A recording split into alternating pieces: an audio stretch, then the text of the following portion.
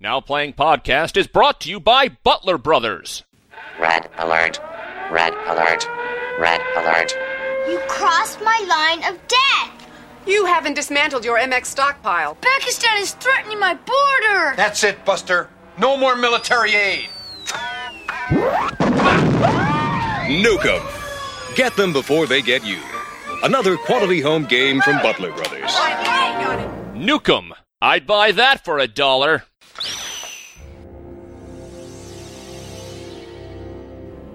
All Detroit has a cancer. The cancer is crime. We need a 24-hour-a-day police officer. A cop who doesn't need to eat or sleep. A cop with superior firepower and the reflexes to use it. It gives me great pleasure to introduce you to the future of law enforcement. You call me RoboCop. This is Now Playing's RoboCop Retrospective Series. I like it! Hosted by Arnie. This guy's really good. He's not a guy, he's a machine. Jacob. If he'd just talk things out with people instead of firing that big gun of his. And Stuart. You're perfect. I must have you. Their prime directives are serve the public trust, provide detailed plot spoilers, and use harsh language. Bad language makes for bad feelings. Listener discretion is advised. Oh, yeah. Go get him, boy. Today we're discussing RoboCop, starring Peter Weller, Nancy Allen, Dan O'Hurry, Ronnie Cox, Kurtwood Smith, Miguel Ferrer, and directed by Paul Verhoeven. I'm Arnie, the co-host of Now Playing, and I am a repeat offender. I repeat, I will offend again. No doubt. Stuart in L.A. And this is your part man, part machine, all podcasting host, Jacob. And this is it, guys. We are in RoboCop. To me, RoboCop's like a classic. Like, there's The Godfather, there's, 2001, and there's RoboCop. They all exist in the same, category. But then I go to IMDb, go to their top 250 list. Sin City's on there, Shutter Island's on there, no RoboCop. Like, apparently, maybe in the minority with my fandom and my love for this first film. I do enjoy the franchise as we get into it, but this first film, I am in love with. I think it's a great film. I think it deserves to be a classic, and really, I am approaching this. If this film does not get into the top 250 after this podcast, I have failed. That is my goal. That is how much I am into RoboCop. But you know what? The funny thing is, I didn't see it when it came out in theaters. I was 10. There's no way my parents were going to let me see this. This ultra-violent, R-rated sci-fi action movie. At 10 years old, there's no way they were going to let me go. I knew about it. It was all over. I had the video games. I knew there were toys and cartoons. It wasn't until my teenage years that I first saw this, and, that was an awesome. It's a robot cop sci-fi action film. Awesome. But it wasn't really until my college years where I sat down and started watching this repeatedly and really getting into it and really seeing the different layers that I fell in love with the show. So it's something that came much later, even though it's something that had been around since my childhood. And I finally caught up and recognized the genius of it. And so here I am tonight to help you guys out and our listeners. And I guess I'm playing sort of a newbie role. Now, of course, I have seen RoboCop, but only once, and only when it first hit video back in 1988. I remember liking RoboCop, but yeah, to hear you, Jacob, talking about it being one of your favorite movies, man, I didn't remember it that way. I just think it benefited from low expectations. I want to point out, now it's accepted RoboCop is cool and a cult film. When they were pitching that movie, people were laughing. It was the name. People thought it sounded stupid. And admittedly, in trailers that were running at the same time, batteries not included, Harry and the Hendersons, you would just think this is another dumb Spielbergian character, a robot that's a cop, just another buddy cop thing. I had no expectation that it would have this sophisticated satirical level to it. And I probably was a little too young for that when I saw it. I saw the first RoboCop. I liked it. I saw the second RoboCop. I didn't like it. And then I promptly forgot about this series. So I'm coming back pretty cold. It's been decades since I've seen a RoboCop, and I'm looking forward to it. And I'm somewhere in the middle. I definitely have a fandom of RoboCop, but I remember when RoboCop came out back in 87. I didn't see it in theaters. I don't know how aware I was of it in theaters. I might have seen some trailers, but where it really started to hit me is they had this really inventive home video marketing program where on all the video stores I'd go to, they'd have like the security sign on the door that says, this facility protected by OCP. And I started getting more intrigued by it. And so the day it came out on home video, I rented it and fell in love with it. I will say I probably watched this way younger than I should have. I think I was 13 when I first saw it, and I probably watched it no less than 50 times before I could drive. But I kind of fell out of love like you did, Stuart, after RoboCop 2. I saw RoboCop 2 in theaters, and then I just had a nostalgic love for RoboCop, but I haven't revisited it all that often. I think the last time I watched it was probably 15 years ago when I bought the brand new DVD at that time, and I haven't gone back since. So I'm the lapsed fan who I've still had a RoboCop action figure on my desk for the past 10 years, but I haven't seen the movie in 15. So I'm anxious to return to old Detroit and see if it's as good as I remember and how I could view it differently, like you say, Jacob, as an adult versus loving it as a teenager. And this is Paul Verhoeven. You guys talked about Verhoeven for Total Recall, another movie that I really love, but a director who, you know, I kind of like Hollow Man. I kind of have a guilty pleasure in Showgirls, but not really a go-to director for me. Yeah, I don't think he has a whole lot. I mean, there was a period in time, you know, between the late 80s and the 90s where, come on, Total Recall, RoboCop, Showgirl, Starship Troopers, Hollow Man. I can't go there with you, Arnie. But I think he had a pretty solid body of work. I am not familiar with his stuff from his home country that he did before that, but this is the film that really made him a name. And I think Total Recall is what kind of cemented his name as far as American moviegoers. You left Basic Instinct out of that, but you know, I watched that recently. Not very good. It doesn't hold up. But yeah, there was a brief moment of time. This man made his mark on Hollywood. I think he brought a certain level of sleaze and satirical fun to genre movies, both sci-fi and sex thrillers. And I've only seen one of his Dutch movies, The Fourth Man, and it was really kinky and weird, and I kind of liked it, but I'm not sure why. It was out there, and I could see why you would watch it and want to bring him to Hollywood. This guy had something unique. And I think that for a brief moment in time, Hollywood listened, and now they don't seem to be listening that much. I think he might have trouble finding funding for his projects. But who knows? He's one of those people that could always pop up again. What's funny, Stuart, you're saying this has got that kind of corny name, RoboCop. Yeah. You know, it was a blessing and a curse. It's a corny name, but it also tells moviegoers exactly what you're getting. Like RoboCop, it's a robot cop that you know what you're going to watch. But that name was so toxic, they couldn't get an American director for this film. They tried to get almost every major American director that had a name in Hollywood at that time. They all turned it down. They go to Verhoeven. He reads 20 pages of it. He's like, this is stupid. I'm not doing this. It was his wife who convinced him to do it. She read the whole script and said, you need to go back and read this whole thing. There's something to this. And so he almost passed this up, but wow. I'm going to make the argument without him, we don't have RoboCop. He's going to set the tone for what a RoboCop film should be. And I think we're going to see his mark. Even when we get to Prime Directives, I think we'll see still little bits of traces of Verhoeven there. The question is, will we see it in this new theatrical release? That is a big question. PG-13? I'm guessing not. But why don't you give us the plot? It's 2029 and Detroit has only gotten worse. It's overrun by crime and the city is bankrupt. Not too far off from the truth. Seriously. To help with both measures, the city has outsourced the police force, allowing it to be run by Omni Consumer Products, or OCP. You down with OCP? Yeah, you know me. OCP is a mega corporation that has its fingers in all areas, including military contracting, and they've been able to profit in many unusual sectors.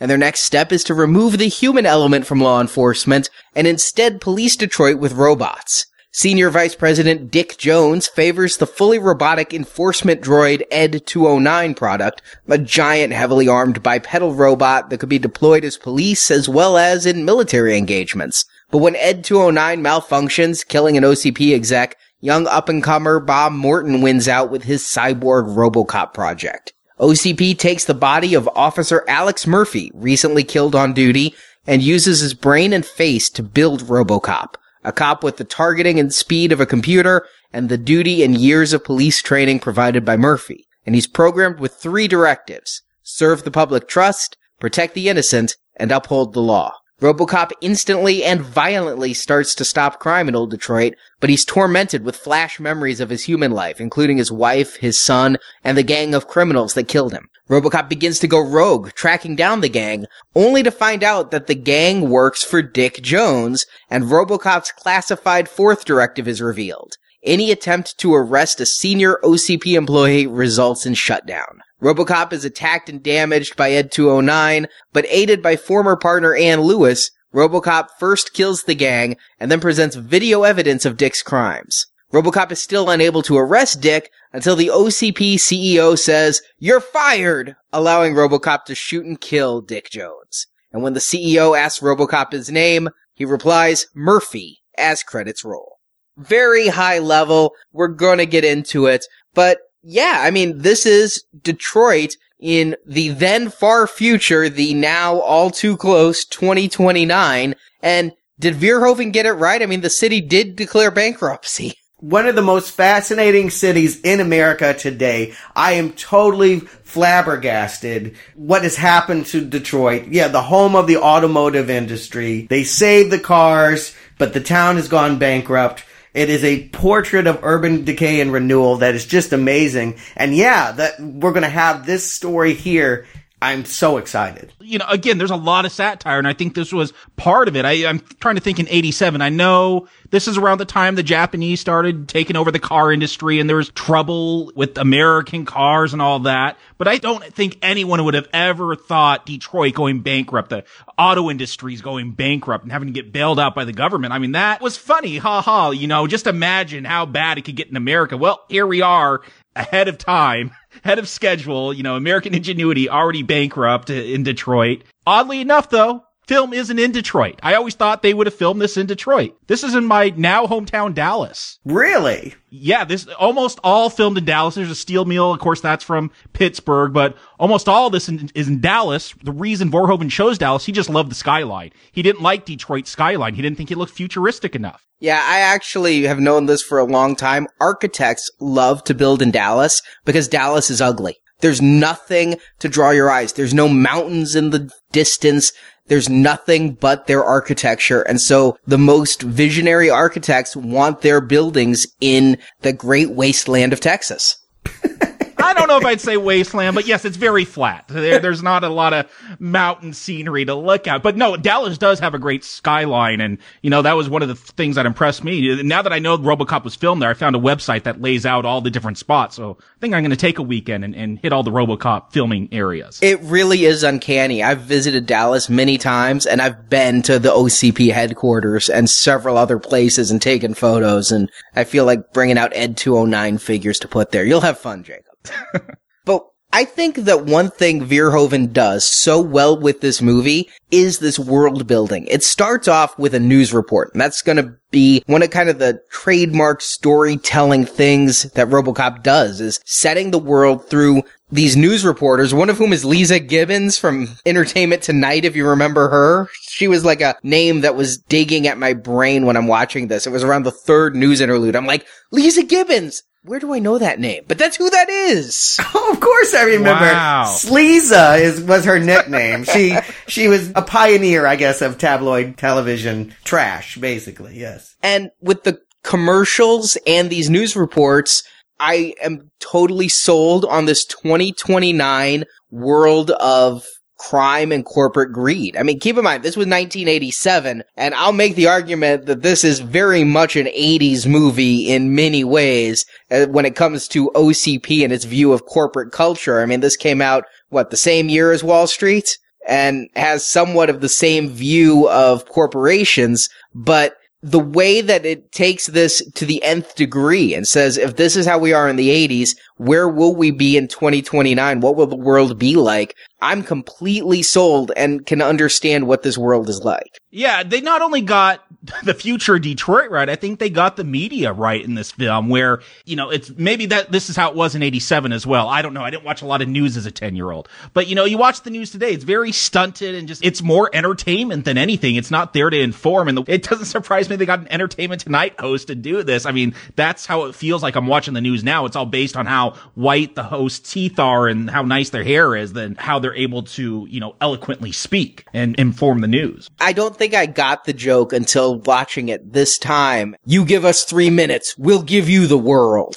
Exactly what that implies. You don't really care. You're going to give them 180 seconds to tell you what you need to know. That's headline news and internet journalism all over. Yeah, CNN, this was the dawn of that network and the whole idea of packaging the news and making it safe and fun. They do a great job with that here. I think that's kind of easy. What I really love is the fact that these news bits, even the stuff that isn't directly related to the plot, becomes threads, become running jokes that a car commercial we're going to see is later going to appear on the streets and gets blown up. And that they set things up, the comic timing of, well, first the space station is malfunctioning and there's no gravity and this was an embarrassment because the president was visiting. Well, next time it's going to set all of Santa Barbara on fire and kill 2 retired presidents because it malfunctioned. I think that it's such a generic device to have news tell us what's going on. They've done a great job of integrating it and making it fun, making me look forward every time these news reporters appeared to see how they're going to spin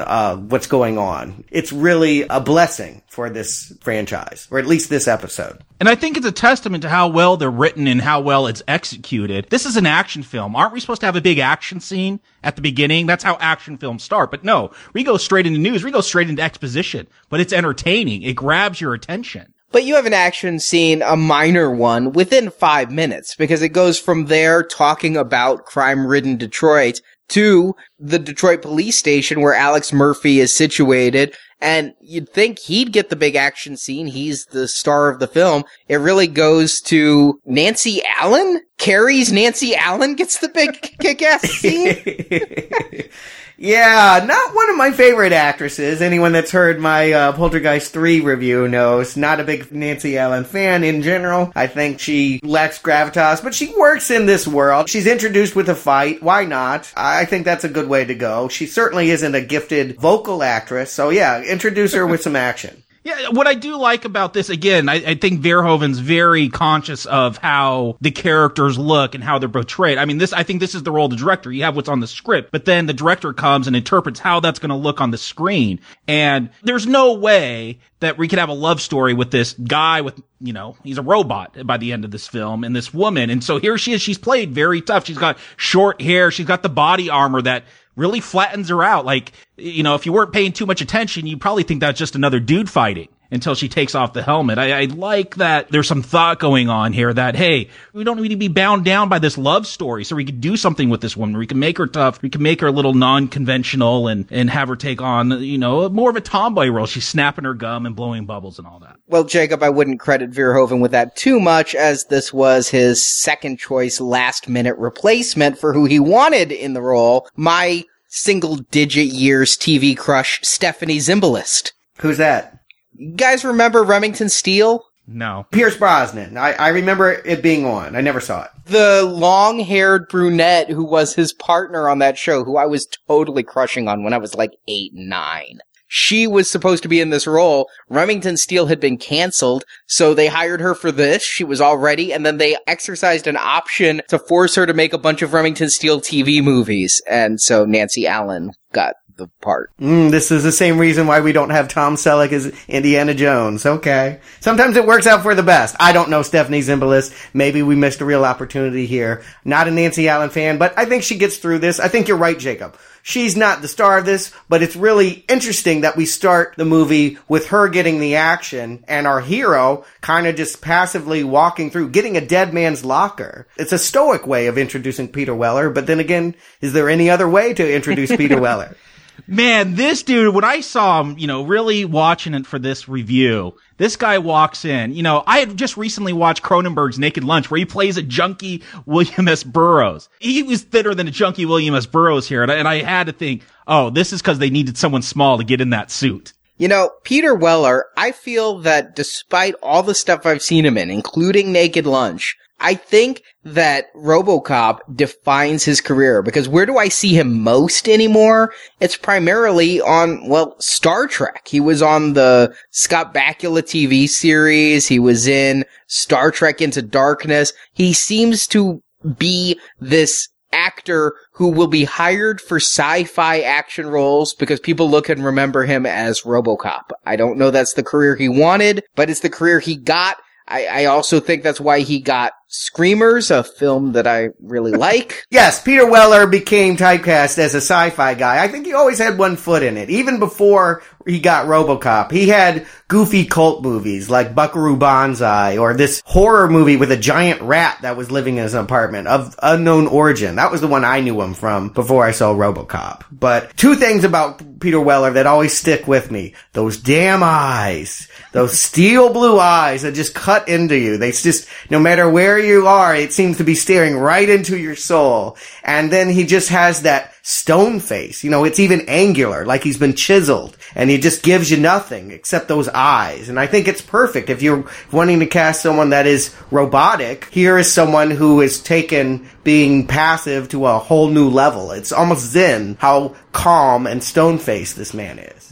Well, that chiseled face, that jawline is what got him the role. They needed someone with a great jawline because that's all you're going to see for the majority of this film. You know, they wanted someone that would stand out in that way. I always remember his lips. I know that sounds weird, but his lips stand out to me because that's what you are focusing on, at least when I'm looking at him, because that's the human part that you see most of the time.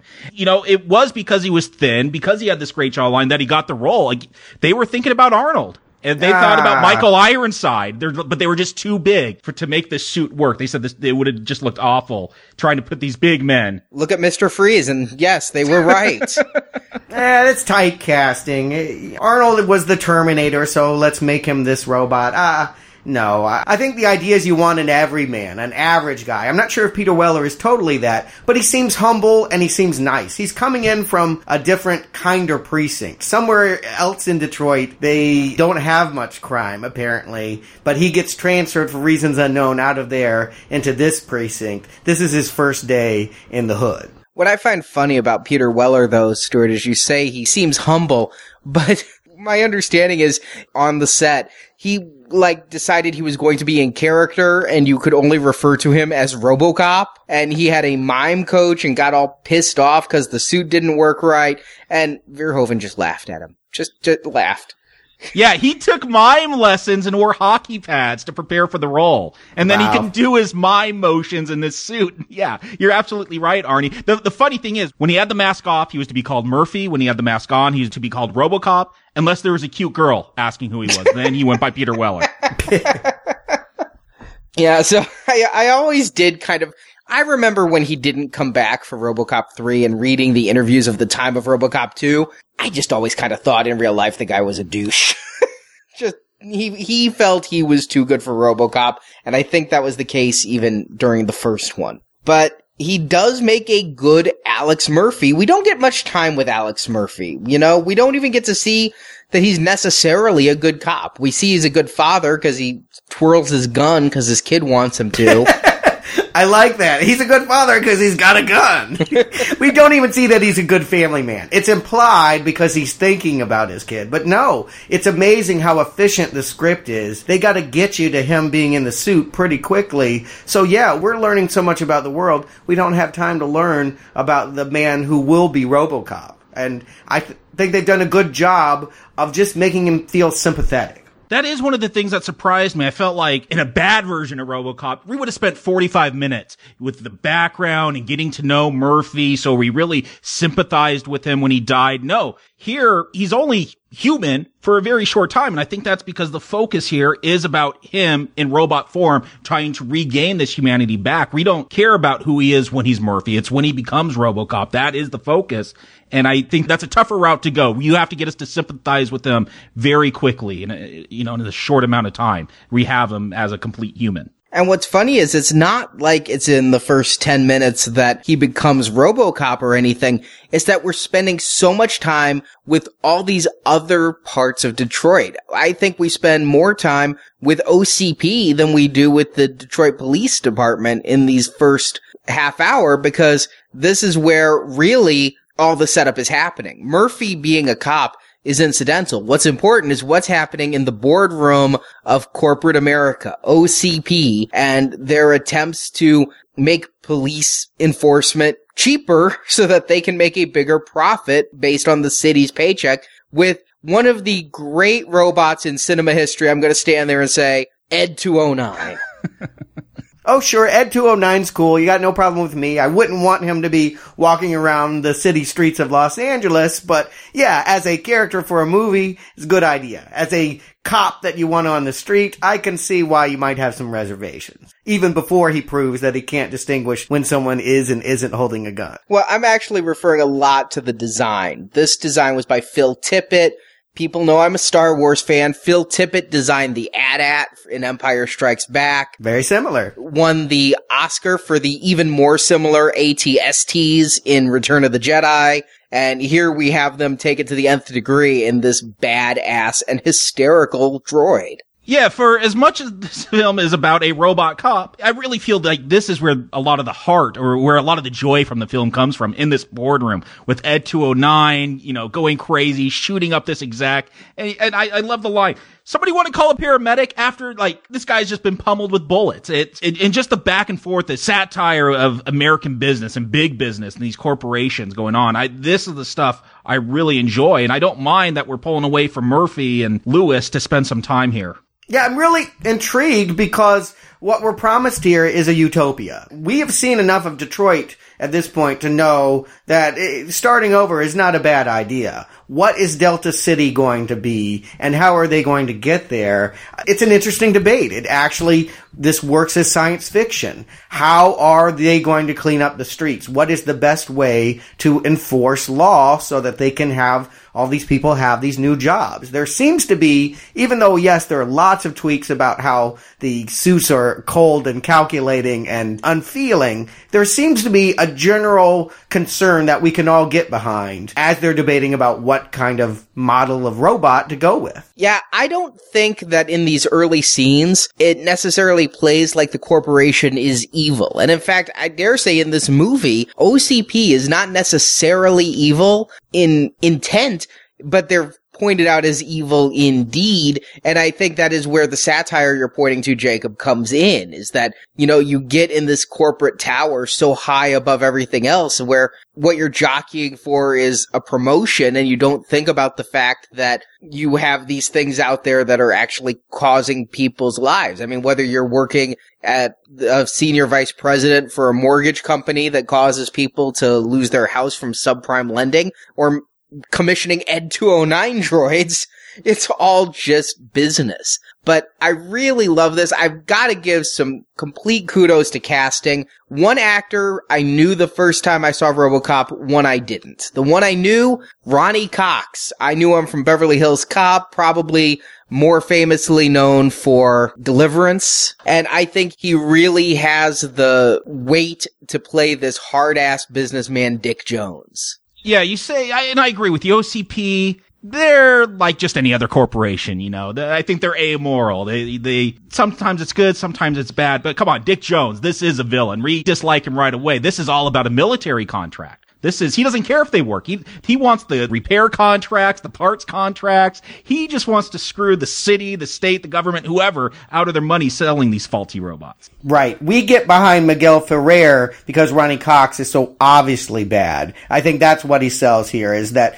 if he's going to stand behind this tank patrolling the street, it doesn't even look like a human. If that is going to be the future of law enforcement, then we know that this guy is unfeeling, inhumane. So I think it's great. Right from the get-go, it puts us on the side of Miguel Ferrer. We'll find out later that maybe isn't a great side to be on. This is satire. This is a world where everyone is deeply, deeply flawed. But from the get-go, because we're trying to figure out who to root for. We're behind the RoboCop program. We think Miguel Ferrer has a more humane solution. I think we're with him, though, because of the age we are and everything. He's the young exec. I don't know that in the 80s anyone would be behind the other executive either.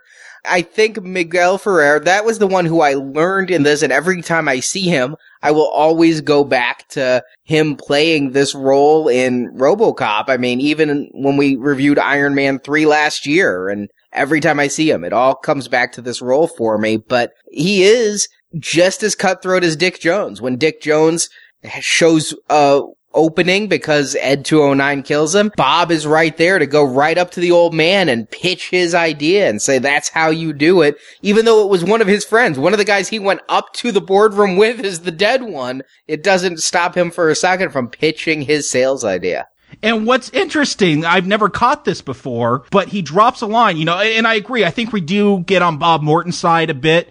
Even the writers and producers, they were surprised how he ended up kind of looking like a good guy throughout much of the film. They always wanted him to be a villain too. But Stuart, you said with Murphy, he kind of gets transferred. We don't know why. Well, Bob Morton, he drops this line that they're ready to prototype RoboCop because they're placing prime candidates in the most dangerous parts of Detroit. So they actually transferred Murphy there in hopes he would die. Oh, wow. I didn't pick up on that. How clever. But it isn't surprising. Later, Miguel Ferrer reveals his entire character. To be ambitious, certainly in the 80s, wasn't going to cite you as a villain. So I don't think that you would think of him in that way. But later, with the coke and the hookers, and certainly the way that he's insensitive about putting Murphy back together again. Yeah. But I also just want to point out here, the third man in the room, he doesn't even have a name. He's just the old man.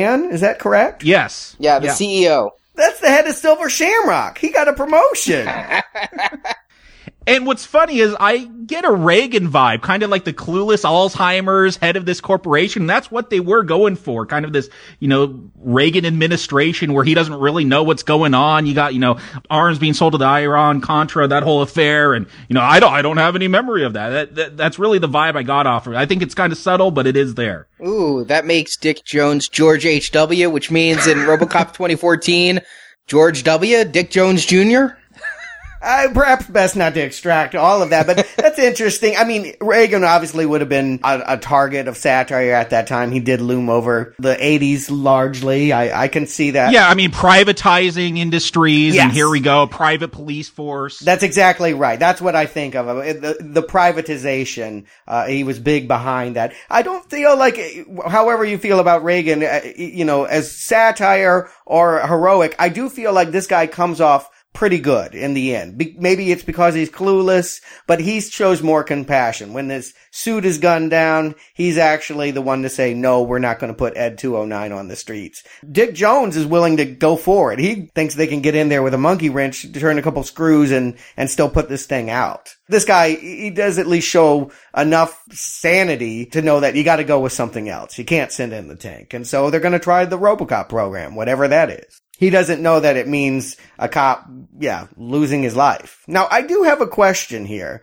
Why is it, and it's sort of a design one, why is it that they need a human in the suit at all? Is it so that it presents the idea of something warm and friendly to other people? Is it comforting? They drop a line, though, about the experience and the duty, that it would bring the experience of a trained street cop versus having to program it all in from the beginning. Okay. Yeah, I always thought it was a shortcut for the programming because it would have that human brain that it's tapping into. Okay. So eventually they may want something that's fully automated, but just sort of as a catch-up, if you will. It fills in the gaps by having that muscle memory, literally. Yeah, because from my understanding, and this is always kind of hazy, but basically they need to clean up the street so they could bring a construction crew in to fix old Detroit, build Delta City. I guess they don't want a lot of crime going on. They don't want their construction workers getting picked off by muggers. Yeah. So that's why they've got to clean up the streets with this robotic police force. Yeah, no,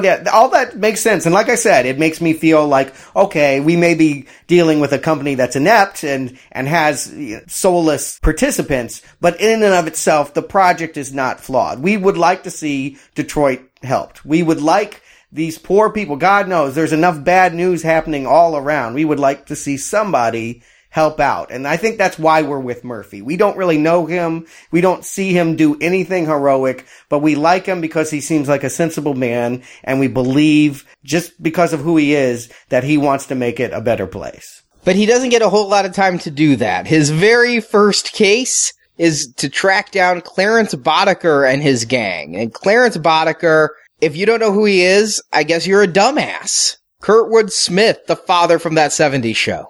Here's the funny thing. I know him from this and from That 70s Show. He's a dick. But everyone swears like they're like, oh no, he's actually the nicest guy. I would not get that from the roles I'm most familiar with him. He's so evil and just so mean and it's such an asshole. Yeah, I think of him actually as the insensitive dad in Dead Poets Society whose son commits suicide. That's right. Oh, yeah. That's right, yeah. Yeah, but you're right, I forgot 70s stuff. Yeah, I think he plays that sort of unctuous type here. All that said, I don't think of him as necessarily being a crime underworld heavy. I mean, I think this is a step up for him. He usually doesn't portray that level of fearsomeness. A pest, yes, but I wouldn't think of him as being your main bad guy. What I find funny is, of this gang, when I first saw RoboCop, I knew none of them. But now 3 of them are major actors to me. Kurtwood Smith being one. His second in command is played by Ray Wise, who is Twin Peaks. Yeah, yes. Twin Peaks. Swamp Thing. Don't love Swamp Thing? I think there have to have been some casting people in common, having Miguel Ferrer, Ray Wise, and Dan O'Hurley all here and all on Twin Peaks. Sure, yeah. But, yeah, you've got Ray Wise in second in command, and then also in the gang is this guy Emil, who a decade later would be a regular on ER, a show that I watched through to the end, and he was Dr. Romano, this jackass surgeon. Yeah, he was also on Fame, the movie. Yeah, that's where I knew him from. There's a different role for him. Yeah, again, didn't think of him as a mohawked punk, but yeah, it's a fun gang, and it is fun to recognize people going back. I didn't remember that this gang was anybody, but now they all feel like familiar faces. And they are a fun gang. First of all, they're multi-ethnic. I mean, there's some whites, there's some blacks, there's some Asians. Crime knows no color. They all come together in the pursuit of free money.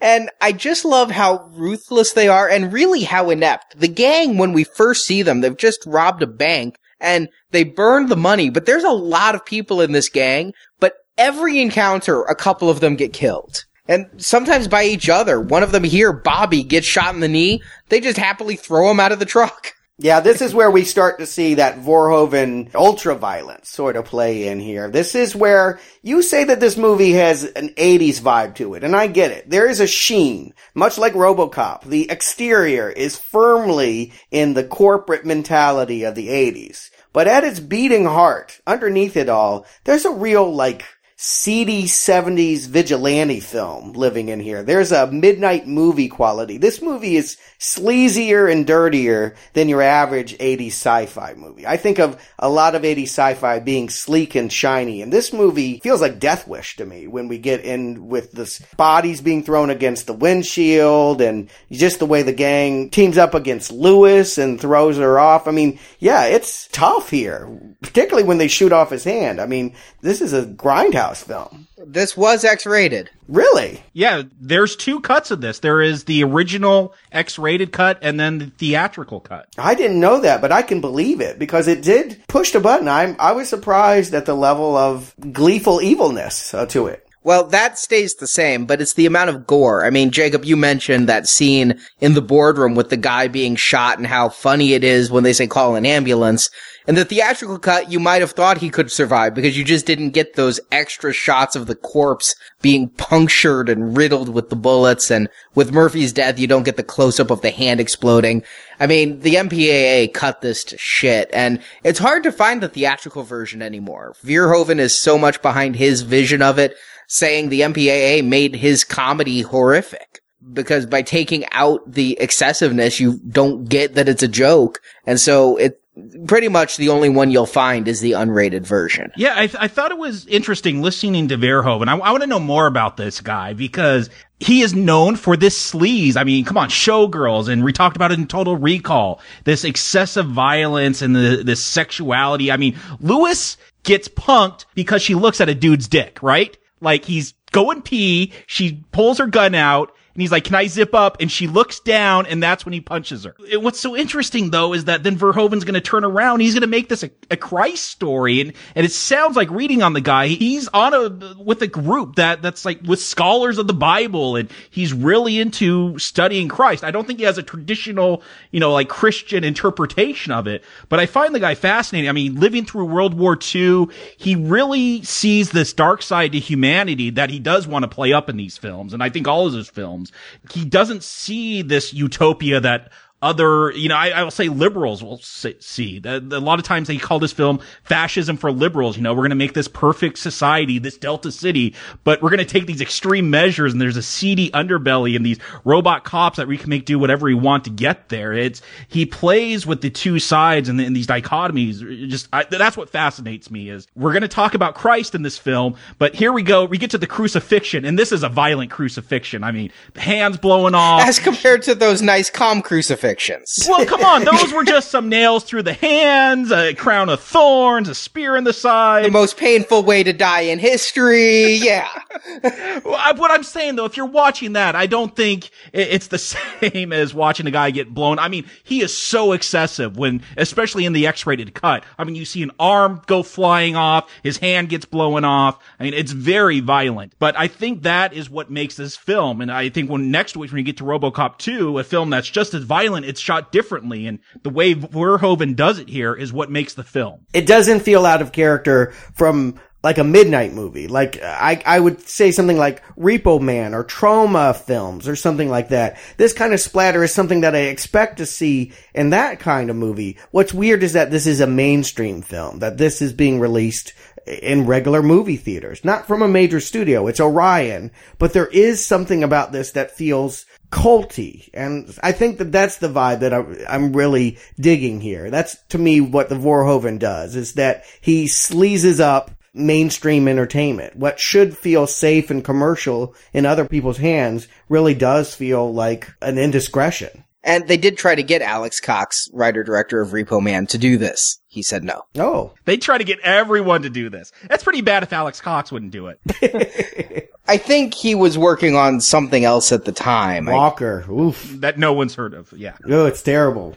But I agree with you, Stuart. When I was 13 and watching this, the extremity of the movie fascinated me. To this day, I'm a kind of person who wants boundaries pushed. And when I was 13, I was into horror. I'd watched Nightmare on Elm Street and all of that by this point. But I had never seen a movie as sadistic as RoboCop was. Now, as an adult, I see what you're saying, Jacob, that it goes out the other side. It comes in as gore and violence and comes out the other side as a parody of gore and violence through the excessiveness of it.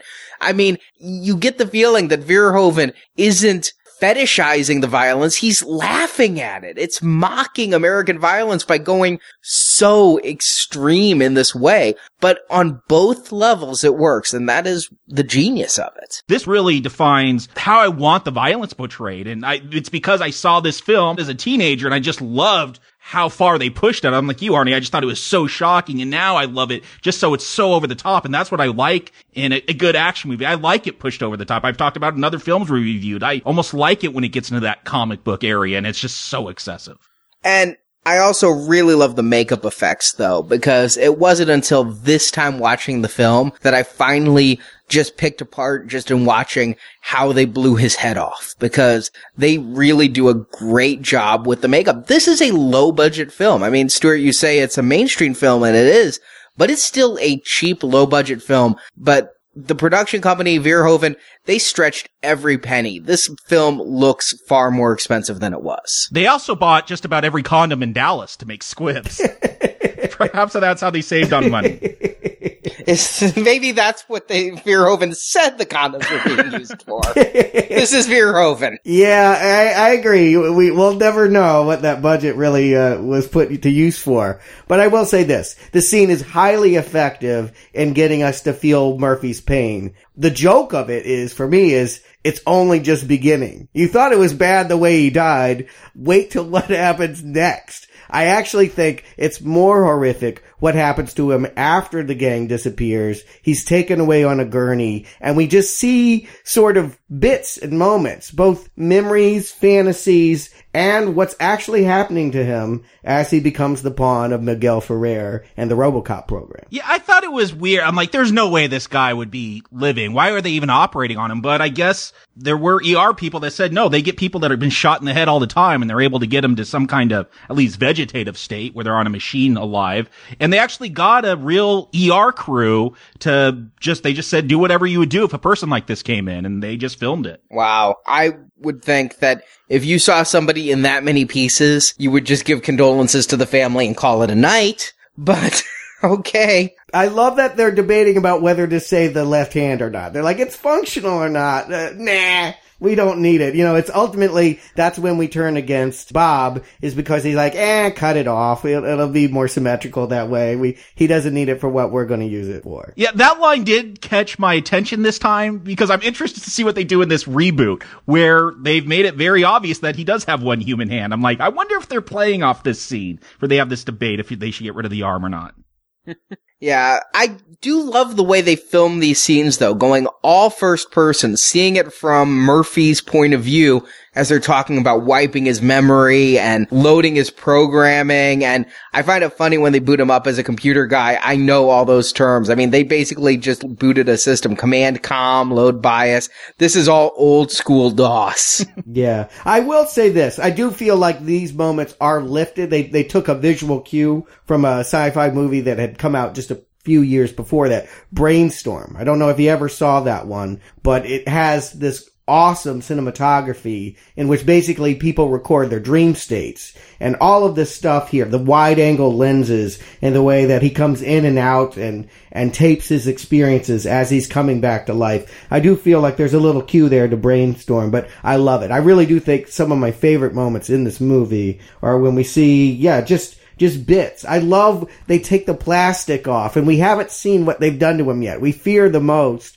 and we just see him briefly walk by a monitor as he's going through, but it's his first person. I just think the build up to the reveal of showing us what Peter Weller has become is great here. I think it's just, obviously we know because we saw the poster, but I can pretend, right? If this were my first time seeing it and I had no idea what was going to happen next, this would be amazing. Yeah, I do find it funny. They talked about they wanted to do a slow reveal of the suit, but I'm like, come on, people saw trailers, they've seen posters, but I guess when you go into making a movie, you don't think about that. I do like, again, here's some efficient storytelling. We're getting this first person view, but we're learning about RoboCop. Okay, he could record. He's got Google Glass, apparently. They predicted that. We see that he has prime directives. We see that there's a fourth one that's classified. Okay, if you understand storytelling, that's going to be a big deal later on. I like just, you get a lot of things very quickly, very efficiently, and it's fun the way they portray it. I love Bob. I fucking love this guy. And, the whole New Year's party where they're kissing him on the visor and all that. Yeah, I agree. It's efficient, but it's also fun and comedic and still jabbing corporate culture. This time, the R&D division, software techs making this killing machine. And let's talk about the RoboCop suit. I mean, this is an awesome, awesome design. I said at the beginning of this podcast, I've had a RoboCop figure on my desk for a decade, the McFarlane one that came out in the early 2000s. This is an awesome suit. I mean, I realize now looking back that it is taking from Iron Man and Batman and all that stuff, but the blue metal sheen to it with the black, it just really works as an effective visual. And combined with the great sound effects, the hydraulics and the bass thump every time he steps, I think it's this look as much as anything that makes this film still the hit it was. Oh yeah, and you know what? They did start with actually Judge Dredd. That was their starting point. But yeah, they did consider Iron Man and a lot of those comic book outfits to get this. This was a sore point. It took them forever to build this suit and finalize the design. Verhoeven and Bottin, who designed the suit, they weren't even on talking terms by the time they needed the suit to film. It was just, I guess, such a nightmare designing and arguments over how it looked. But this final product, they say it took 11 to 12 hours to get Weller into this thing. Well, it's I guess it's worth it. It looks great, I think. I love the way the light shines off of it. You always have this like metallic purplish blue hue to it. And let's just point out, you said Rob Bottin, The Thing, the 1982 The Thing. I mean, this guy knows how to do practical visuals like no one else in my mind. Yeah, it's a great merging of flesh. You can see that it's the actor, and they didn't have CGI back then. It's believable. It's in the same space as them. I wonder what they're going to do for the new one. I haven't seen too much of the suit, but it looks like they're going for Batman or something else. They're going for a different vibe here. Here, they're really selling the monstrosity of the metal. You really feel like this man is encaged and trapped in metal. And I'm feeling for him. Again, we haven't spent any time with Peter Weller, but because of all the bad misfortune he's falling, that all the misfortune that's happening to him, my heart is always with him. It would be horrible to wake up in this suit. It's, you know, some people may play this and you might think, wow, I'm RoboCop. It's cool. To me, this is a nightmare. It's a tragedy. I'm going to go down on the side of cool, and maybe because I watched this as a kid, but this is a superhero film, isn't it? Isn't this like every Marvel and DC movie ever? You start off with your normal person, some trauma happens to them, be it falling into a bat cave or having cosmic rays bombard you or getting bitten by a spider. And the next thing you know, you're now able to fight crime on a whole other level. I mean, yes, it's a bit more tragic, like, I guess, The Thing from the Fantastic Four, because he can't be human again. Right. But it's very comic book. Yeah, no, it is. And they were all aware of that. I think the major difference is he doesn't get a choice of how he's going to act. You know, the thing that makes Spider-Man so great is that he kind of abuses his powers when he first gets them. He learns that with great power comes great responsibility. And I think you get that, especially in a lot of the Marvel comic book heroes. Here, though, he's a program. He doesn't think. Yeah, that's the question that will remain for the rest of the movie, maybe the rest of the series, is how much of Murphy is left? Is he just a face stretched over machines? I think the only reason why we think that there is anything of the old him still here is he does that DJ Laser trick, you know, that he showed outside a coffee shop to his partner that he could imitate this cop show to impress his son. Well, here he does it for real this time. He is DJ Laser now. TJ, like TJ Hooker. Oh, well, I guess that makes more sense than DJ. Although I wouldn't mind if he started scratching some records. And that is the pathos of this. I mean, when he's first RoboCop, he is just RoboCop, and he is as programmed as Ed 209. We see that on his first night on patrol. I think it's really driven home when he stops a rape by shooting the attempted rapist in the cock.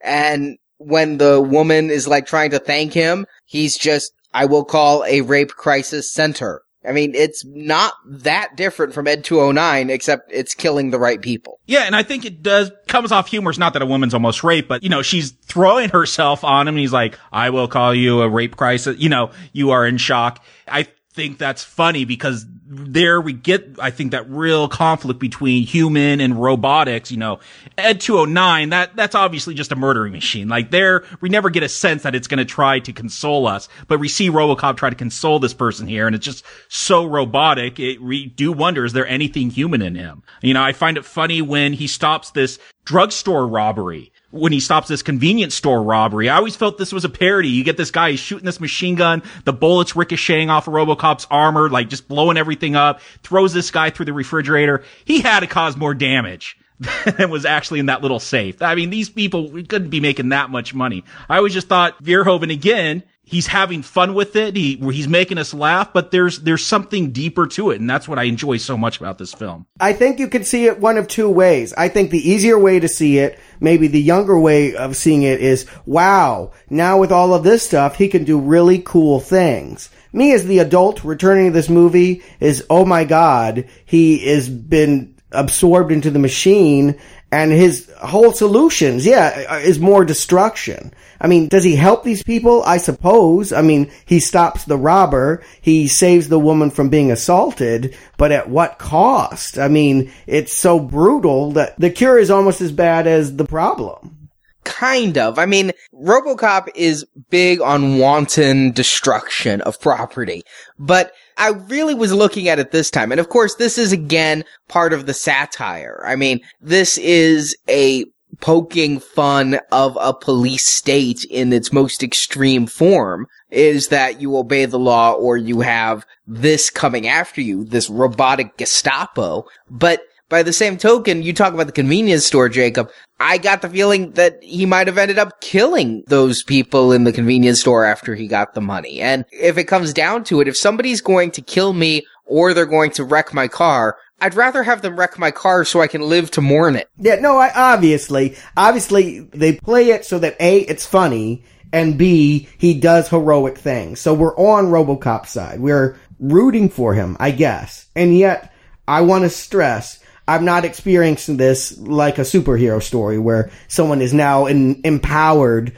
to be the best that they can be. I feel really bad still for Murphy here. I think about actually Clockwork Orange and the way that all of that conditioning turned a man into a victim, a less sympathetic man, but still a similar situation of a bureaucracy that has tainted someone. And I don't know, I'm experiencing this more as a comedy, a dark comedy, than I am as a action movie or a superhero that I'm rooting for. Yeah, at 12 years old, this is all about the badass shooting and action and, guys getting shot in the cock. But, I watch this now. It's a much more academic level. And I mean that seriously. Like, I talk about the crucifixion. He's been resurrected. Here's satire, again, on American religion. Like how you take these Christians who believe in the Prince of Peace, Jesus Christ, and here's this version, this American version of Jesus, and he's going around just blowing everyone up. He's not trying to, there's a hostage situation. He's not trying to do negotiations. He's busting through the wall, throwing the guy out the window.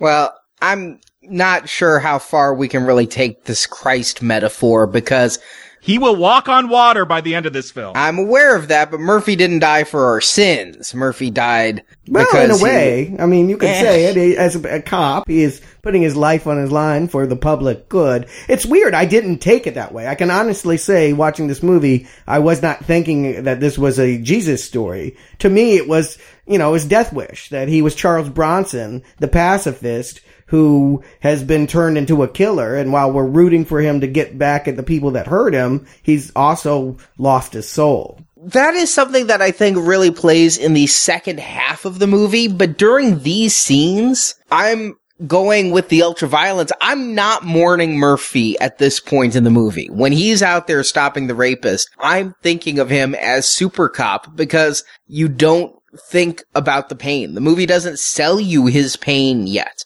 And I didn't get, at this point, anything in the movie telling me that there would be a reason to mourn him. At this point, you could think that Murphy is dead, and everything that Murphy was would be dead, and whether or not they made a robot out of his parts, is there any Murphy left? It's a question, but I don't feel bad for him until he finishes his night on patrol and starts having dreams. And, it goes back to the Shakespeare line, were it not that I have bad dreams. RoboCop could police forever, were it not that he have bad dreams. And that's when he starts getting up and going a little bit off program and starts to research his own life and the gang that killed him. And aided by Lewis, who recognizes him from the jawline and the few hours they spent together. I thought it was because I was wondering this, because he twirled the gun at the shooting range. That's what I took it. Yes. Okay. It was the TJ laser trick. He had just finished telling her that before he got shot.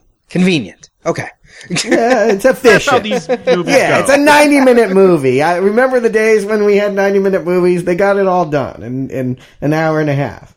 I bet you the new one has a whole lot more Murphy before he gets in the suit. That's what I was saying earlier. If this was done by less talented folks, I don't want to say this reboot, I have any opinion of it, I don't, but I could see spending 45 minutes with Murphy to try to get us on his side instead of what they did in this film. Yeah, they should approach it a different way. It would be a fool's game to remake Verhoeven. They have to make RoboCop in their own image. And so, good luck to them. But yes, I agree with you. I'm saying the same thing as you, Arnie, but with a different emphasis. I'm saying that even though I recognize that what has happened is horrific, I'm going along with the story because there's a sense of fun to it, because of the comedy that's going on, because the hostage guy is screaming that he wants a cool car with shitty gas mileage and all of that. Because I'm laughing, I'm going with it. You're right. Until we have him finish and sit in the chair, we're not asked to dramatically consider what has happened to Murphy until that moment. But it's always on my mind as an adult. Yeah, and I think it would be foolish to try to get us to take this seriously. I mean, especially now as an older adult watching this. Really? It would be foolish to get us to take this seriously? How many superhero movies like Iron Man have we watched where we take this very thing seriously? How many of those have I recommended? About 50%. More than me. Yes, more than Stuart. More than me, comic book fan. And yet the Nolan ones, where they were taken the most seriously, were my favorite ones. So, yes, perhaps there is a bit of irony there, or incongruity. But maybe it's because I've grown up with this film and seen it so many times that humor is vital to this film. The violence, the humor, all of that. It'd be really weird to see this as a straight action film now. Yeah, so that I completely agree. And to be honest, I have a hard time separating this out, because even though I hadn't seen this movie in a long time, because I watched it so goddamn much as a teenager, I almost didn't need to watch it for this review. I watched it because I enjoyed watching it, but everything in this movie is so familiar to me, it was hard to parse it out and judge it in that way, if that makes sense. So the humor that's there, yes, I had a hard time realizing it for being as inventive as it is, because they're jokes that I've seen for well over half my life. But it is a smart way of doing this. It is adding so much more to this type of story. I mean, again, we have reviewed this story 200 times, but this is perhaps one of the smartest takes on it that focuses most on the people in a movie titled RoboCop.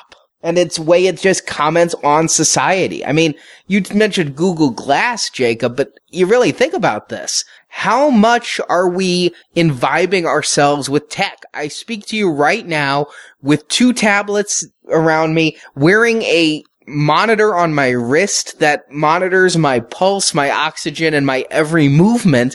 How far into robotics are we going to take ourselves? So, I mean, Isaac Asimov asked this question first, but it is still very much relevant of the time. Despite this movie being almost 30 years old, it feels very relevant to today's society. Particularly since Detroit could use some help. And yeah, I am still in the back of my mind wondering, for all of these problems for Murphy, is Detroit getting better from this? It seems to be. Maybe he will single-handedly clean up this town. What becomes interesting is in the supporting storyline, when we go back to the executives, we really learn that Ronny Cox is actually wanting to perpetuate crime, that there is no real plan to get rid of crime, that Delta City will be run just as badly as Detroit.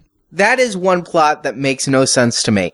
Ronny Cox, senior vice president, second in command of OCP, why is he selling drugs?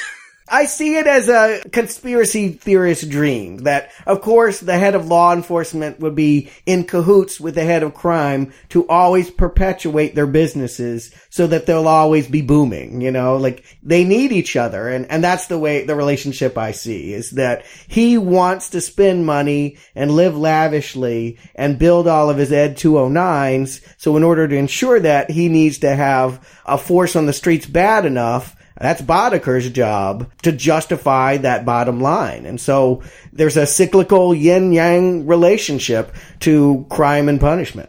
Yeah, I don't think that's too much of a stretch. I mean, there is a lot of Vietnam-era politics still going on in this film. The scientist who controls Ed 209, Dr. McNamara, you know, straight from the Vietnam era. And come on, there's conspiracies about, you know, body bags full of heroin coming back over, that we were using that war to smuggle drugs back into the country. I mean, yeah, there's a lot of conspiracy, but I think it is really of that time, you know, the 80s, where we were becoming more aware of what was going on in Vietnam, and, you know, just that all that paranoia of corporations and all of that is wrapped up in this film. Oh, that's interesting. And yeah, I want to see this movie again. I forgot that context, but you're right. That must be part of that 70s vibe that I'm picking up on, is that level of paranoia. But yeah, it's coming through in this subplot. It is far-fetched, certainly, but because we have all of this comedy, because we're in a satirical world, I go with it. I can buy the fact that Boddicker is essentially an agent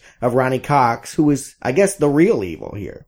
And I love the way it's revealed, though, because we find this out when Bob has finally pissed off Dick Jones enough and said enough bad things about him in the men's room that he sends Clarence to kill Bob, and bitches leave. Yeah, again, Miguel Ferrer, I didn't know how to feel about him. I do obviously have empathy when he gets shot up, but at the same time, he is essentially getting the same treatment that he put Murphy through. So, is it poetic justice? Are we okay that this guy dies? I guess I'm mostly okay with it, but without him, I do wonder what's going to happen to the RoboCop program. Really, his second in command there, Johnson, is the one who profits most from all of this. Johnson was Bob's friend, and by the time it's all over, Dick Jones is dead too. Maybe it's a truth of corporate America. If you hang in the background long enough, the sharks will kill each other and you can rise to the top. But that certainly seems to what happened is just by process of elimination, he'll survive and make it to the end, whereas just about everyone else is annihilated here. This is a very nihilistic movie. And again, that's why I say it feels more 70s than 80s. 80s movies weren't this punishing. They weren't this cynical and brutal. And again, I credit that to Verhoeven. That it sounds like his life experience from what I've been able to read about him. Again, going through World War II and having bombings going off all around him. And I mean, if you study anything about World War II and, Europe after, I mean, that profoundly affected Europe and made them more cynical. So I see him bringing that. Whereas, we were the Americans, we went in and saved and defeated them Nazis. We feel much better about that war where it really devastated Europe. Right. They were invaded. Yeah. Yeah. I think one of the moments that really displays this is when RoboCop finds Emil holding up a gas station. And it's, this guy, he's studying geometry. He's like, you a college boy? Basically, it doesn't matter how smart you are. I could shoot you with my gun. Your learning doesn't mean anything. It's a very dark, cynical take.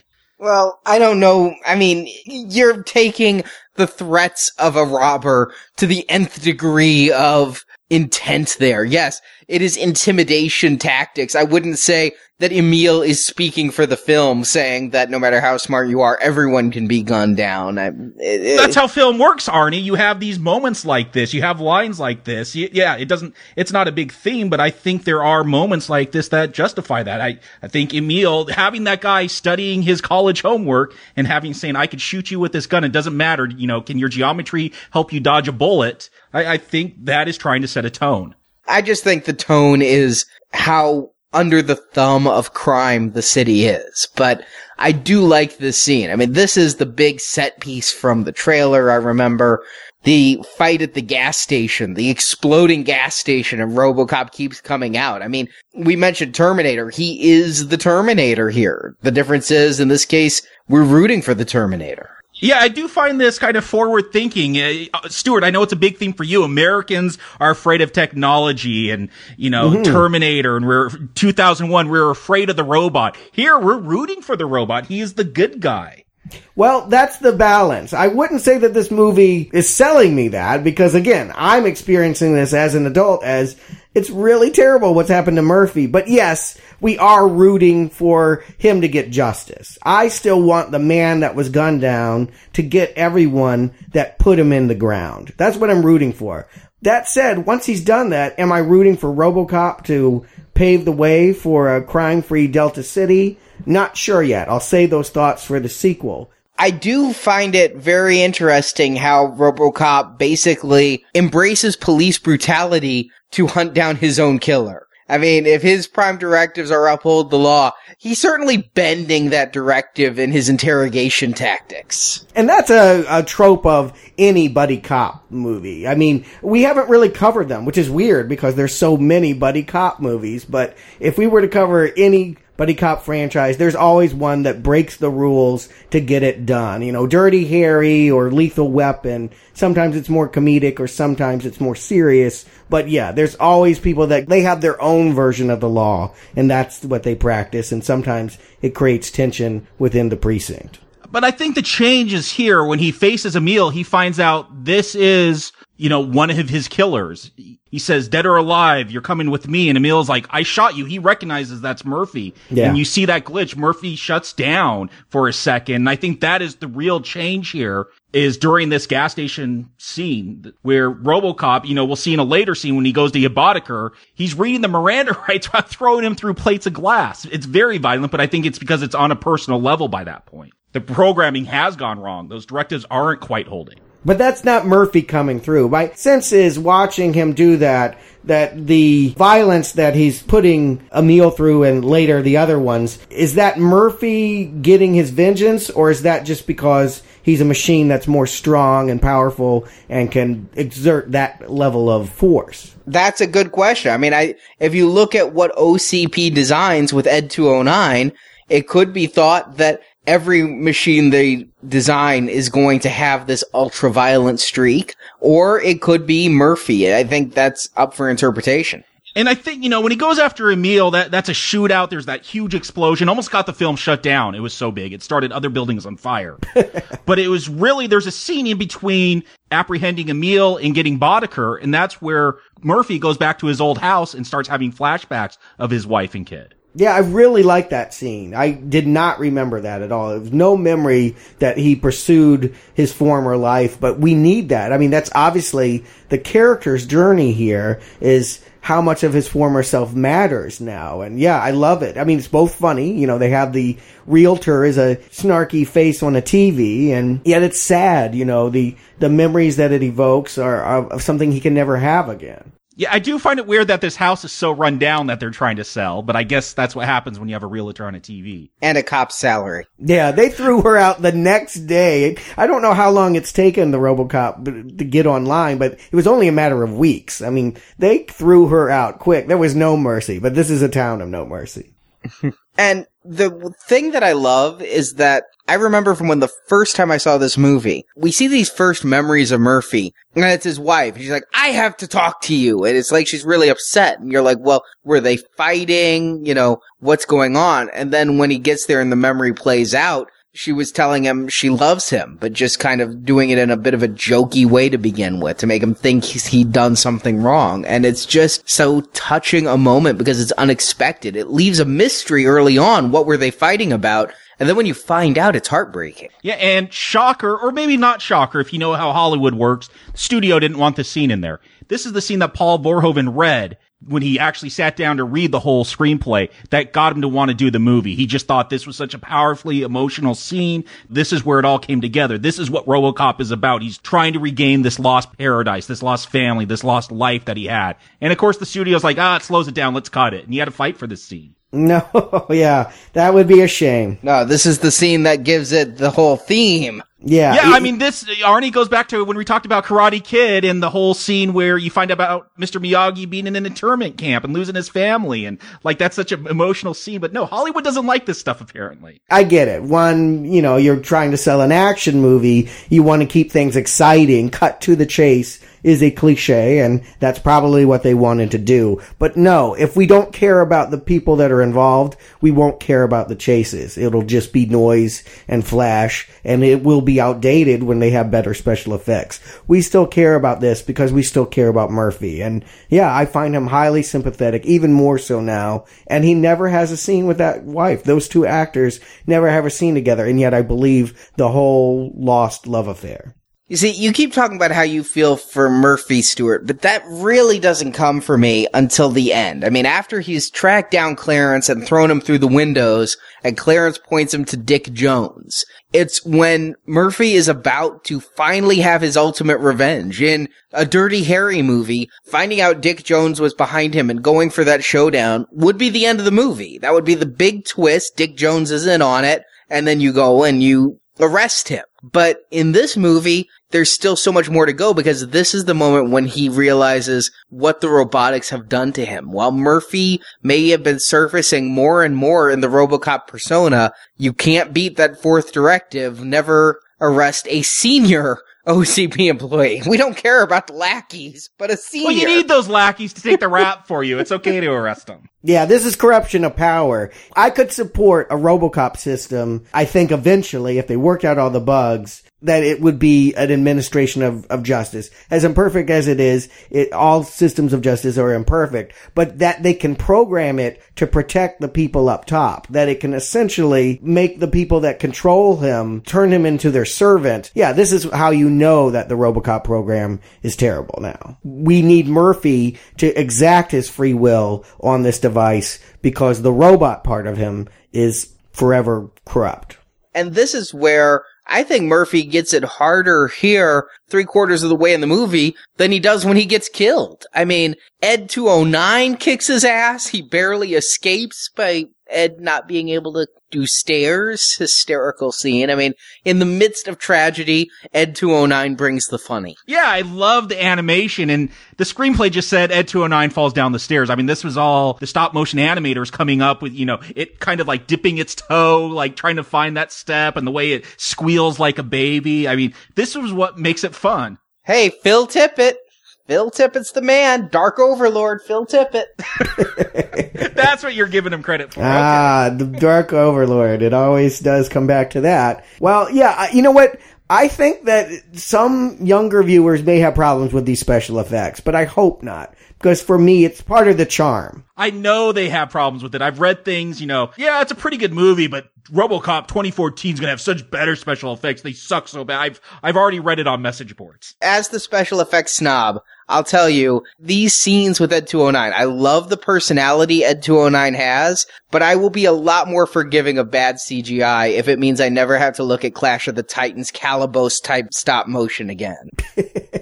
I will split the difference. It is dated, but it's because there's so much personality in that Ed 209 that I'm willing to forgive it. For that is where I am too, Jacob. The personality makes it worth it and everything, but wow.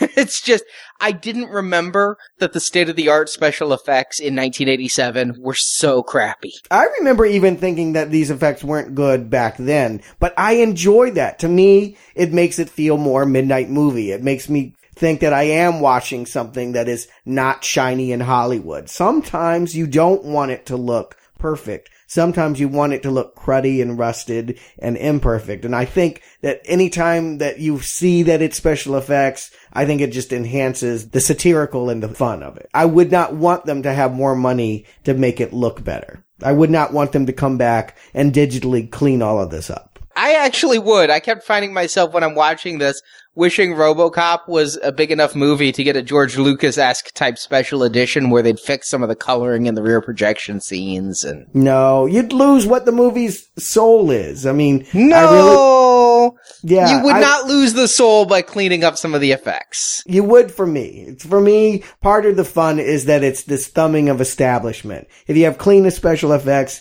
that just makes it an establishment project. It just feels corporate at that point. I like that it's midnight movie. I might be able to go, if they did the CGI exactly the same, I might be able to go for that. But there are so many little things, like the animation, and there is something about it that fits with this film. I love the way when RoboCop's fighting Ed 209, his helmet gets cracked. We slowly get his face revealed throughout this film. As we go from RoboCop to Murphy, he starts with the full helmet, and this is the first time there's that great, it's just a split-second shot, but it's RoboCop looking through this hole, and you just see this eyeball sticking out, looking at Ed 209. There's just little details like that, the little animation things that really, putting together as a whole, really make this film what it is. Yeah, we really get back to Murphy after this point. He has this horrible, his own men are shooting at him, and it's a heart-wrenching scene. The pose he's doing when he's on the ground crawling, his arm in the air, and they're just charging it. I mean, this is where my sympathies start coming in. Yeah, and now I'm starting to see these Christ parallels that you were talking about. I don't know why I missed them the first time, but yes, his people turn against him and he's an outcast, and it's only because of Nancy Allen, of all people. I've almost forgotten she was in the movie, but she now serves a function here. I do like the fact that he's still in love with his wife, that they do not have a romance here. I think it might have been very tempting for them to want to throw that in here. I think in any other buddy cop movie where it's a guy and a girl, they would do that. They don't do it here. She's more like a mother figure. You know, she feeds him, she nurses him back to life. She takes the metal away so that we can see what's left of his face. That's a shocking image too. Oh, that was nightmare giving. And again, Rob Bottin, the way he can merge flesh with makeup, I can't see the seams to this day. On my home theater, I cannot see the seams of Peter Weller's face and where it becomes the makeup. It is so well done there. Yeah, just that image of that flesh being stretched over that, whatever the robotic innards are, it is horrifying. The rivet in the forehead is what gets me, you know, where you just see they like screwed the flesh down. It's Hellraiser-ish almost. Yeah. But you mentioned the romance, and I took the scene where she brings him his food. They say early on his food is this rudimentary paste. It tastes like baby food. So she brings him baby food, and it's got the pictures of the baby on the jar, and instead of eating it, he uses it for target practice, and he's shooting the baby. I take that as they could have had a romance if he was human. He's not, so he has to kill the baby. You must have listened to the commentary. That's exactly what Verhoeven was trying to get across. I listened to it when the movie came out 15 years ago, so maybe that was somewhere in my subconscious, but that's what I was thinking. He wanted to eliminate the idea of any kind of romance between these two. And so, yes, RoboCop literally shoots babies.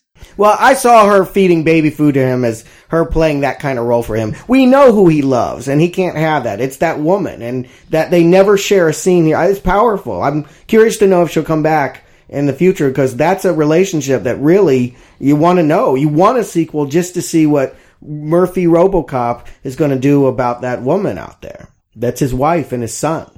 It's not for Lewis to fill in that gap. That has to be played by someone else. But where she takes him to recover or repair himself as best he can is where they get ambushed again, because Boddicker gets the gang back together. You know, they've been taken out one by one. RoboCop's arrested Ray Wise and Emil, and they finally all get sprung because Clarence pulls the strings, and they get this military-grade railgun. And that is just a kick-ass weapon. And I love just the way that Verhoeven has built this entire reality through its weaponry, its cars, its everything, that when these guns come out, it really has an impact that you know there's now a gun that can kill RoboCop. I like it! I remember that quote for some reason. I think it was in the trailer or something, but yeah, it is very, very cool. I like just the payout of that joke of the car too. The 6,000, we saw the car commercial at this point. We saw the hostage situation where he requested it, and now we actually see the car and it gets blown up. A lot of fun. I love the way that those little details, Acapulco, just all the ways that they work in those little side bits. What should just be filler makes it feel like a total world here. It's great. But yeah, the cops are on strike. It's worth pointing out that there is nobody to protect the city anymore. Crime is running loose. And the showdown with RoboCop, though, I mean, there's only 4 people left in the gang. They started with 6 or 7 in the beginning. But these 4 heavily armed go after him. And, I mean, the guy Joe with that wonderful laugh, that just iconic to me laugh from this movie, he's taken out really quick. I couldn't remember watching this movie how he died. It's because it's so unremarkable. It's just he's the first one RoboCop shoots. It's always the black guy, isn't it? Yeah. I lose track of a lot of them here. If Ray Wise wasn't Ray Wise, I wouldn't have remembered how he gets it either. The only death truly that's memorable in this one, and it's the image that I carried with me for the 30-some years it's been since I've seen RoboCop, is the Wicked Witch of the West death that Emil gets with the toxic waste. Yeah, they actually do call him the Melting Man when they're referring to this scene. A scene that the studio actually did fight to keep in. When he gets ran over and liquefies, the MPAA is like, no way, that's not going to be in this film. And they fought for it, and it stayed. It was the highest tested scene in the whole movie when they tested this with audiences. It's what I remembered. I remember that scene from before I saw this movie. I was interested in RoboCop, and I was a big reader of Fangoria. and they had all of these articles about RoboCop and how they did the special effects. And one time the cover was the melting man. And I'm trying to figure out how the hell this guy could exist in a RoboCop movie. I didn't get that it's just near death gangster. I thought this was some creature that would be roaming around the entire movie, but it is such this, it is nightmare inducing. I remember in my teen years, just like, I was so afraid of toxic waste anyway, thanks to this movie and Friday the 13th Part 8. You lived in the 80s. It was a fear, a rational one. There were toxic waste going through the sewers of New York. There were big vats of it in steel mills just waiting for your car to hit it. So this was really, when I was younger, this was the most horrific thing in the film. Now Murphy is, but oh, just so grotesque. And when he gets hit by the car, he just liquefies. They turn on the wipers. Yeah, I love that you see his head like roll over the car and the rest of him just like, it's like a water balloon popping. It's such a weird image for this film and so late in it. You know, we've been dealing with robots and, you know, all that. And all of a sudden now we have the Toxic Avenger running around in the film, but it works. Verhoeven, the writers, whoever, they were able to pull it off and make it seem like it fit at this part. Yeah, it is a testament to that creative team, both the direction and the screenwriting, that it never goes too far. Usually I feel like some jokes thud. Here, I never really do feel like they go too far with any joke. Everyone is on the same page. Yeah, they take all the jokes to 11, so therefore none can feel like they go too far. Right. Yeah, I think you're right. I do love how Clarence gets it, though. I really do. I've just love that RoboCop, he has this R2-D2-like accessory that allows him to jack into computers, but it helps that it's a giant spike. Yeah, and it looks like a middle finger. When it's first introduced, it's for comedic effect. It looks like he's flipping off the people that are telling him he can't have access to his files. I wish I had a metal spike that could be used as a weapon and jack into the internet to look at porn. That is a fantasy of mine. I will admit that. Was that a pun? Jack into the internet for porn? Yes. Better than the opposable thumb. Here's what I find amazing. I always assumed that was a spike because they had to set up this scene. No, that was like, they're like, well, how is he going to kill Boddicker here at the end? They're like, oh yeah, he does have this spike that we built into him to get into the, computer system. Let's have him use that. That blows me away that you give the dude a giant metal spike and that wasn't a setup for killing at the end. Sometimes it comes to people late. I know that there's a story about Casablanca where they didn't know what they were going to do when they got to the airport. I mean, sometimes it just all comes together and it's perfect. And it is perfect that it gets him in this way. Because you really do think, with the way that he's staking him here, that RoboCop, well, he's not going to lose, but you can't see how he's going to get out of it. And I wasn't thinking about it. It was the perfect solution. I like that Clarence's death is painful. I mean, the blood is just spurting from his jugular. This is the guy who took Murphy's hand and then his head. So he needs a death like this. And you want to see this in the unrated, X-rated version because it is so much more graphic. It does feel so much more satisfying, I guess, to us Americans who need this violent type of justice to really see that spike go in. In the theatrical cut, it's kind of done from a distance off screen. You don't really get a good look at it. And then my favorite line in the whole movie, let's not forget the fact that the woman has taken a huge beating. Yeah, more than they normally would. She is just there being like, Murphy, I'm a mess. And you can believe it. She may not live there. And his reply is just, it's pitch perfect. They'll fix you. They fix everything. I mean, it's just really a funny statement about progress in this universe. I mean, yeah, you might get the treatment that he did. If you want to call that fixing, well, I guess it depends on which connotation of fixing you want to take. And that was going to be my question. Was that your interpretation of they'll fix you, that they'll turn her into a RoboCop? I don't know that I literally thought she would turn into a RoboCop, but just that he is cynical enough to realize that whatever they're going to do to help her may in fact just kill her. I mean, it makes us wonder in that moment how much of Murphy is there watching all of this and what he feels about what he's become. Willard does give an ironic tone to the way he says it. The film producers were actually worried that we might think that she was going to be turned into a RoboCop at the end of the film, and they had the whole end sequence done as another news piece where you see that she's all right, that they didn't put robotics into her. But that was on their mind, that people might take it that way. I didn't when I was 13. I don't think I thought a whole lot about Nancy Allen in this movie much at all. I was far more interested in Dick Jones. RoboCop leaves Nancy Allen in the steel mill, and so do I. Let's go to OCB. Yeah, there's one more bad guy to take down. Boddicker was only the sub-bad guy. There's Dick Jones, and he's getting his way, with RoboCop in shambles. I guess he figures that with no other choice, the old man's going to go for Ed 209. Yeah, if there's any special effect I could fix here, if there's just one replaced with CGI, it would be this explosion. And here's the reason it's so bad. This was filmed at the Dallas City Hall, and they didn't want big explosions going off at City Hall. Yeah. So, especially after that gas station explosion, they really had to tone it down and then do other takes and try to edit it in there. It does come off pretty bad. I thought you were jumping ahead because I thought you were going to talk about Dick Jones falling out that window, because that's the worst. That's even worse than that explosion. You may be right. But you know what I love about that scene is he goes up there and RoboCop jacks into the computer system. If there's one thing I'd change, I think we need to get Gus Van Sant to do a shot-for-shot remake of RoboCop, just so we can have flat-screen monitors every place they put a CRT.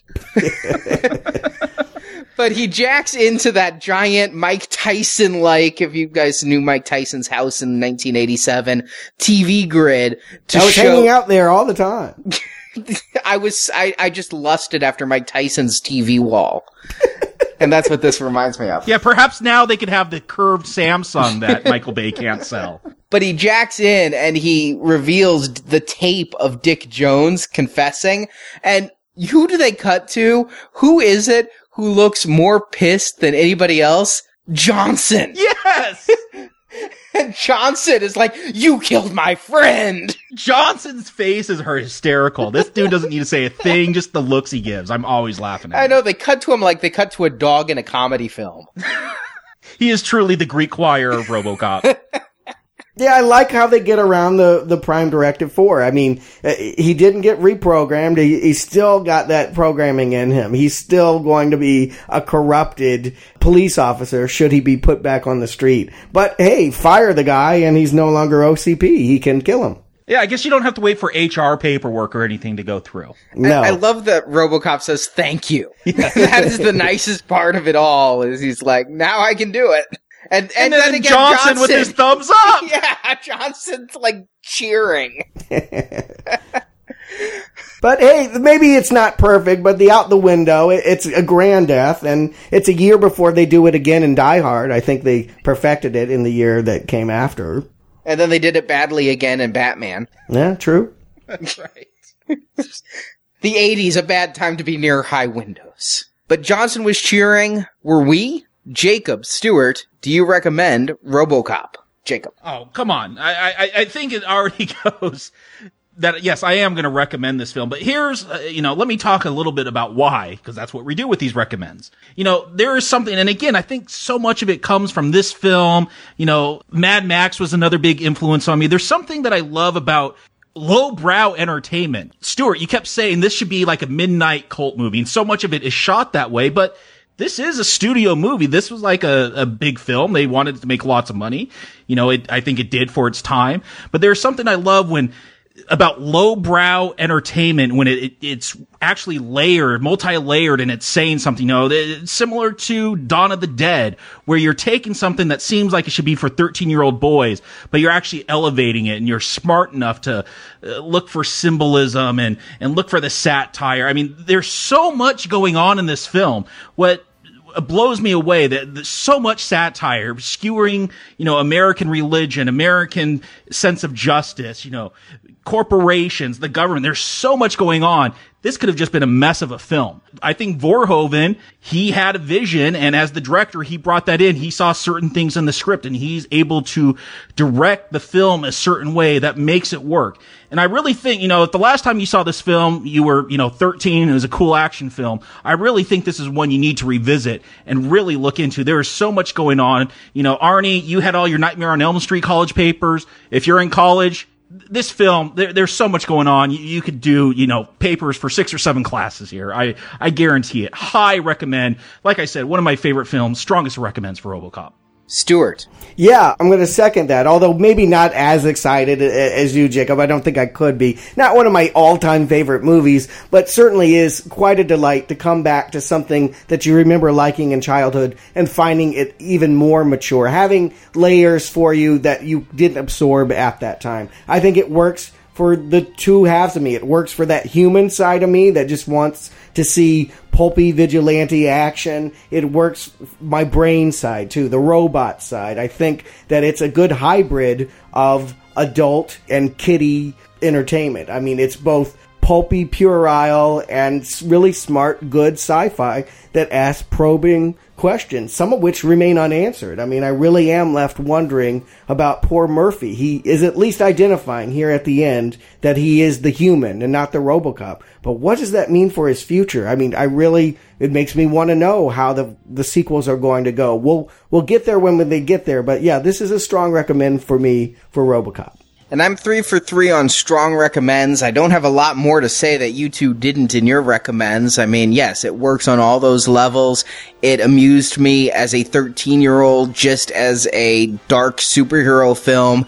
It amused me as a later teen for its various looks at humanity, and it inspires me as an adult with its satire. And I can see where at the time, maybe people didn't see it for the joke it was. I know that some people have called Verhoeven a fascist, and they look at this as a promotion of fascism. But if you get that, then you're just not realizing that it's all a very sarcastic look at it, and that is one of the things I love for it. The only thing we didn't really talk about that I also just want to really call out is the score by, I'm probably going to butcher the name, Basil Polidoris. I have been just humming this theme for so long since I rewatched this movie. It is just such a great anthem for RoboCop. I just absolutely love it. So since I can't really just parrot what you guys have already said, I'm going to sideline in here. And Jacob, if your goal is to get this in the top 250 of IMDb,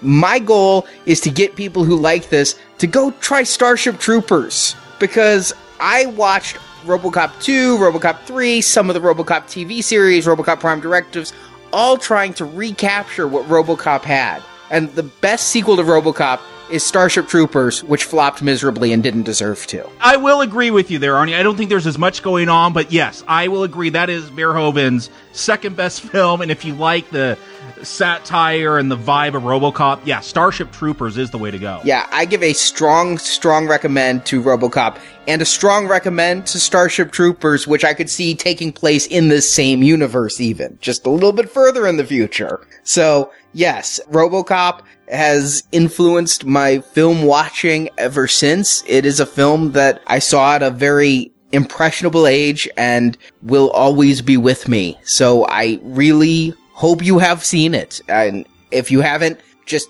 stop listening to podcasts and go watch the fucking movie. It's that good. It's a really strong recommend if I'm recommending it over me. I think it's Verhoeven's best film that I've seen. I haven't seen some of his early foreign films, but yeah, I think he never got the balance right. I've seen Starship Troopers, and I like Total Recall and all that. I get that he did this again. I don't think he ever did it better. But it doesn't have to be this good for me to keep recommending. What I'm wondering now is, will there be another Green Arrow? How can you say that? Next week, we're going to be talking an Irvin Kershner film, director of Empire Strikes Back, and written by Frank Miller, Geek God, right? I saw this one, and I don't have strong memories of it, but what I remember isn't positive. So, you know what? If I came back to RoboCop and saw a much better film, I'm willing to believe that that's possible for the sequel, RoboCop 2. We'll find out next week. Yes, so Jacob Stewart, thank you for joining me. I'm so glad we had this chance to dialogue.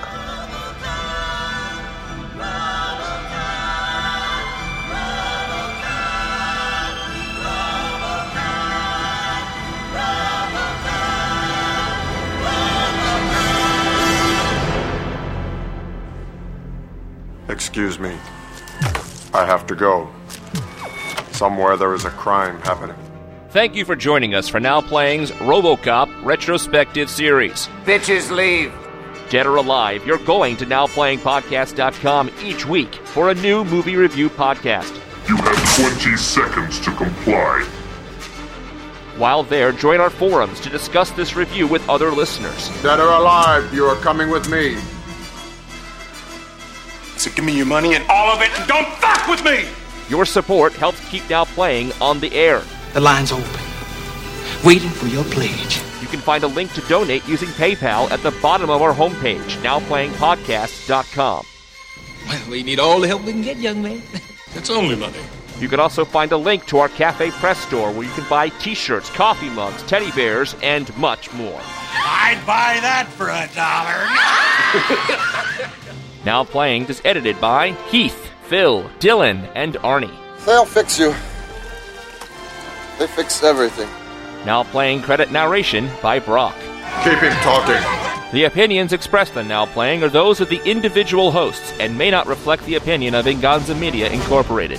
Though you may think you're having fun now, you only hurt the one you love.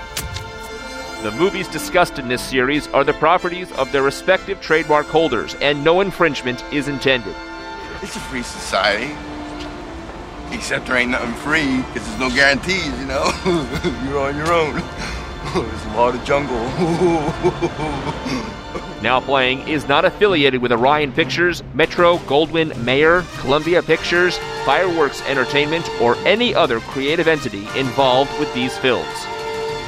We did what we had to do. Now Playing is a Venganza Media production, copyright 2014, all rights reserved, and no part of this show may be reproduced, repurposed, or redistributed without the written permission of Venganza Media Incorporated.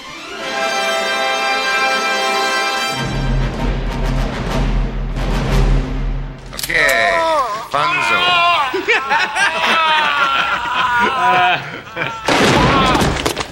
Okay, let's get out of here.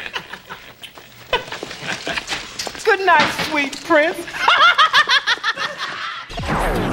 But Total Recall is the one, I think, for me, that defined my childhood. Well, yeah, that one has Arnold. This had Peter Weller. I mean, Yeah. come on, no competition there. Peter Weller wins hands down every time. Screamers, a film that I really like. What? I wasn't there to defend it at the time, so every time Screamers comes up, I'm just going to give it the big green arrow there. Okay. When's the last time you've seen Screamers, Arnie? When you guys did the retrospective series. Wow. You saw it as an adult? I was watching right along with you, and then I heard your review. I'm like, fuck y'all, it's good! Wow. It's not great, but it's good. It was alright. Yeah, it's green arrowable. No. No. It was alright, but not green arrowable. Anyway, yes. Later with the coke and the hookers, and certainly the way that he's insensitive about putting Murphy back together again. Did you hear my Wolf of Wall Street review? That doesn't necessarily make him a villain to me. Yeah, we know where you stand, Arnie. We got it. All of a sudden now we have the toxic. What's really funny is I'm watching this with Marjorie, and Marjorie hadn't seen RoboCop in 20 years. And when that guy comes on, I'll buy that for $1, she just turns to me and says, "That's where you get this line from?" She didn't know. She didn't know. And wow. I use that line so fucking often. There is a spam bot on Twitter that if you mention $1, it will automatically reply with that. I think I've had to block him because I do say that so often.